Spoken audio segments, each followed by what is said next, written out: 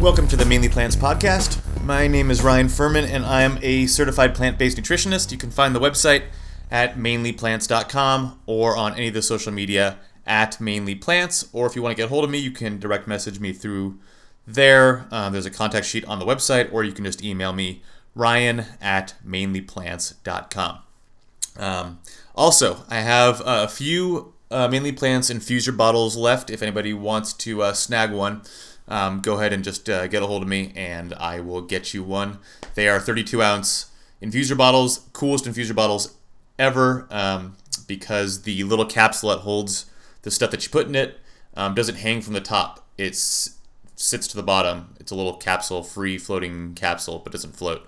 And that way, when you drink your water down, you don't have this thing hanging from the top, from the lid, that is no longer infusing your water.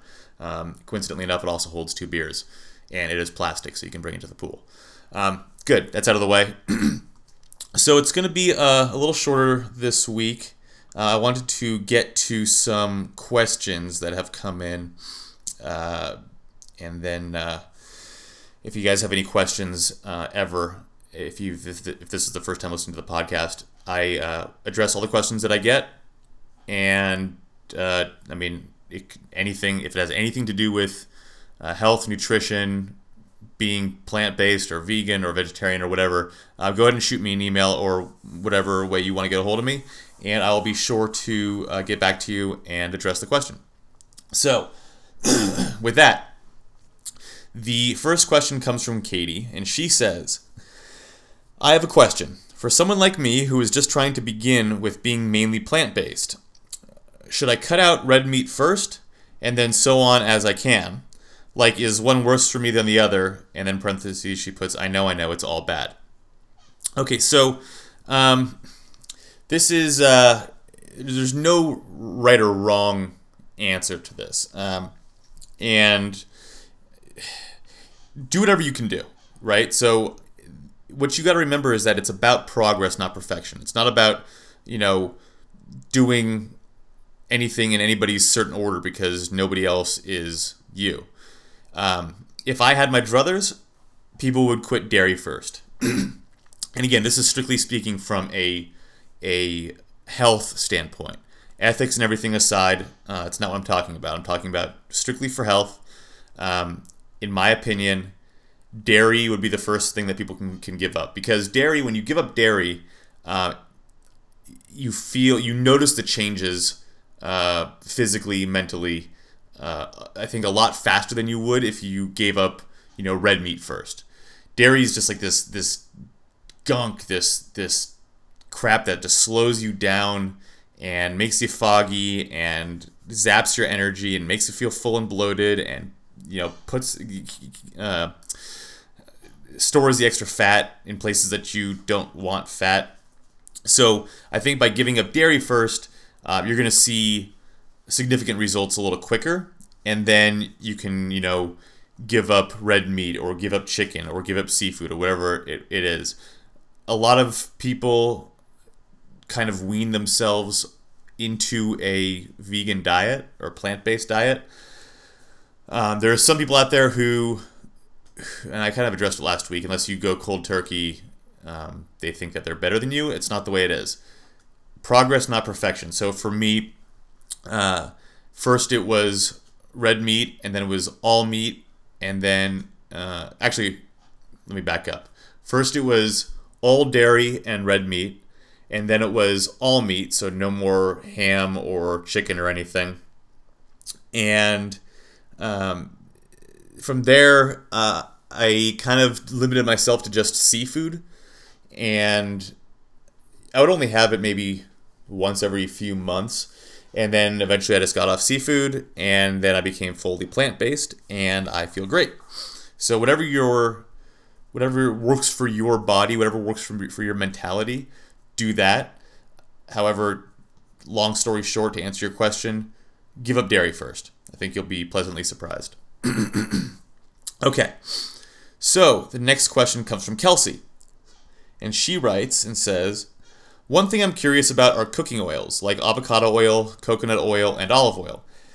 I'm already convinced soy and canola oil are bad, but what about the others? it seems to be a somewhat controversial issue in the plant-based community. The guys in Forks Over Knives go as far as to say, don't eat them at all, but sometimes I want a little dressing on my salad, you know? And I do know, I get it. Oil is a really controversial topic, and I don't necessarily subscribe to the T. Colin Campbell thought. And so, personally, I stick to coconut oil and olive oil and sometimes sesame oil when I'm cooking. Oils like soybean, and if you've heard the past podcast on, I believe it was the first one on fats, I think I cover this. But go back and listen to them all. Soybean oil, sunflower oil, canola oil, corn oil, safflower oil, they're all processed with really high heat, and frequently they're processed with solvents, which screws up their omega-3 to omega-6 ratios, which can have somewhat serious health complications attributed with it. You want to have a ratio of, I believe it's 1:1 to 1:3, omega-3 to omega-6. Double check me, somebody. It's in it's in the previous podcast. But T. Colin Campbell, who, if you've seen Forks Over Knives, he is one of the two main doctors in that. Coincidentally enough, he is the person who I have my certification through in association with Cornell University. He does advocate an oil-free diet. And he and, like I said, a sizable group of other people feel that since all oil has to technically be processed, that they should be stayed away from. And that since plants already have natural oils in them, they feel there's not really a need to add more oil to your dishes, whether it be salad dressing or stir fry or what have you. But like I said, I don't really abide by this. Fats can help absorb nutrients into your body. And kind of like I said before, it's about progress, not perfection. If everything was perfect, and you know, I could give up all oil, and I could give up all oil if necessary. But you know, I still want to have some enjoyment. I still want to have, you know, a little bit of olive oil in my stir fry, or a little olive oil in my salad dressing, or some coconut oil. It tastes good. There are nutritional benefits from it, and it's not just this negative thing you put into your meals depending upon what kind of oil it is. So, like I said, I look at it like this. You know, I'm completely plant-based. I don't feel that a little oil here and there is going to be, you know, destructive to the walls of my arteries and damage them. I put so many whole food raw nutrients into my body on a daily basis that a little bit of oil in a salad dressing is not going to be a big deal.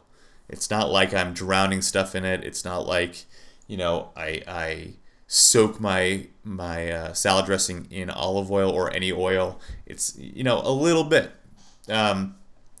My favorite salad dressing that I make is a little Himalayan sea salt, a little bit of olive oil, and then I squeeze a lemon in there.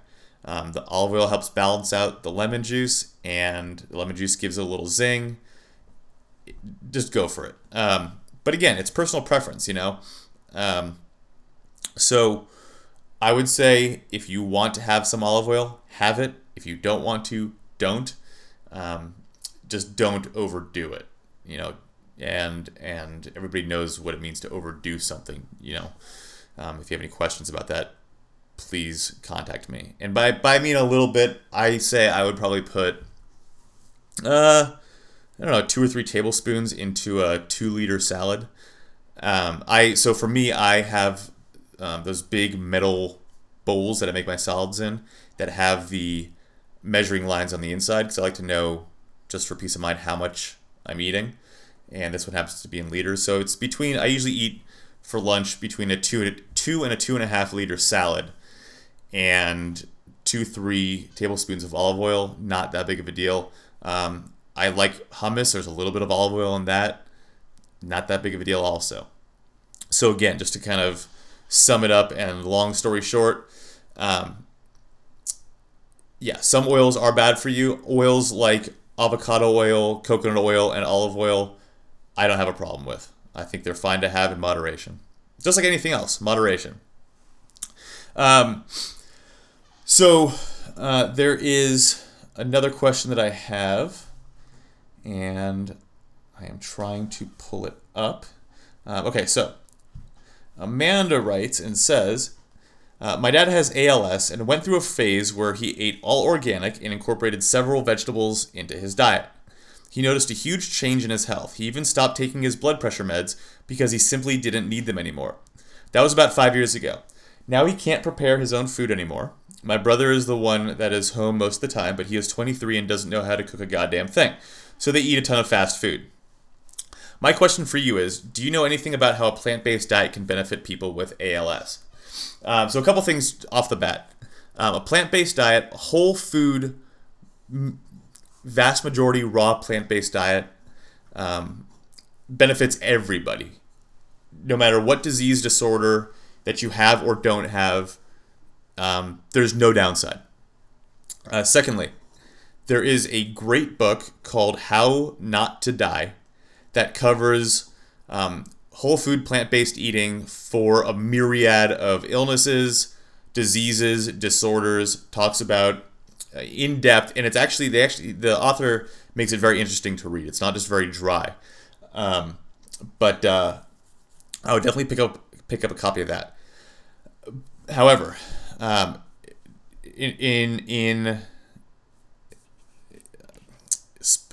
specifically for ALS, first off, I would say that all seafood, as well as saturated fats, which are animal fats, should be stayed away from.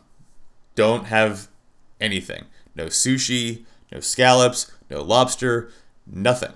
Okay, no seafood, and as little saturated fat as you can. If he's not willing to, give up the steak or the fast food, fast food's terrible because it's so much saturated fat. Stay away from it.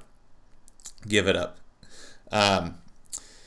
So with ALS, studies have shown that adhering to the Mediterranean diet has helped a lot. There is some seafood in that. I would stay away from that portion of it. But things like, olives, olive oil, hummus. There's a myriad of things in the Mediterranean diet. Also try reading an article about blue zones. There's one on my website in the blog section. I think it's called The Island Where People Don't Die, something like that. It's about blue zones. It's about adhering to the Mediterranean diet. Things like raw, fresh fruits and vegetables, obviously, legumes, some whole grains, and olive oil are all beneficial for ALS. Also, things like broccoli rabe, which is the kind of the long, thin broccoli. That's not really broccoli, but kind of like the broccoli weed looks like. Chickpeas and hummus, like I said. Couscous is a good grain to have. Eggplant, hazelnuts, bell peppers, tomatoes are all great options. Unless he has arthritis, things like eggplant, tomatoes can exacerbate that. Nightshade vegetables that those fall into. Some people with arthritis are sensitive to those that make their joints hurt. But barring any kind of serious arthritis, all good things to have. Now, when it comes to raw, right? Because I push this raw food diet. It's one thing to be vegan and plant-based. That's great. The next step is mostly raw. Go 80-20. So 80% of the food that you or your father or anybody consumes should be raw. 20% cooked. Ideally, it'd be 100%, but not everybody wants to do that, and that's fine. 80% is fine. And by raw, I mean anything prepared under 119 degrees. So you can still have hot food. It doesn't all have to be cold. You can, make some zucchini noodles, toss them in a pan with a little olive oil and garlic, and heat it up. As long as it's under 119 degrees, the vegetables maintain their nutritional density. Once you get above that, you're kind of cooking all the nutrients and killing them off. So the final question is one that I get a lot, and there's no real good answer to it. The question is, what type of yogurt should somebody who's going plant-based eat? Because obviously yogurt is dairy, but a lot of, especially women, like it. It helps keep their pH. A lot of other people like it just because it's good with probiotics. It's good for your gut health. But again, it does have dairy in it. So there are a myriad of vegan yogurts made with coconut milk or almond milk. There's hemp yogurt. There's no good answer. Everybody I talk to likes one brand, and then another person will hate that. I like certain things. I've tried to get my dad likes yogurt. I've gotten him to try the kind that I like. He can't stand it. He threw them away because he thought they were disgusting. Yogurt's kind of finicky, especially vegan yogurt. So what I would say, the best thing to do, go to the grocery store, buy your favorite flavor, one of each brand that you can find in vegan.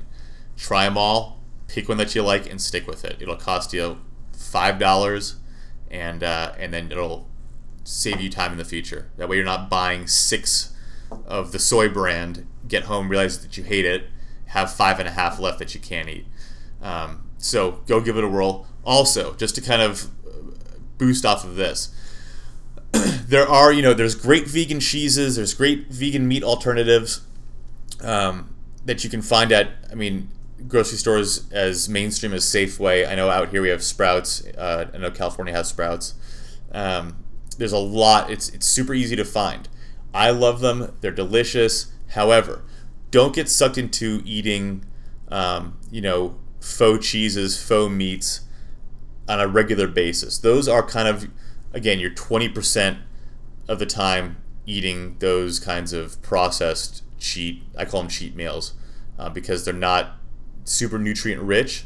They just kind of satisfy your craving, especially if you're making the transition. Go out and get some veggie burgers, go out and get some veggie kielbasa and some delicious vegan cheese, but don't get it too often. It's not nutrient rich. It is kind of high in calorie. It's a better alternative than stuff with animal products in it.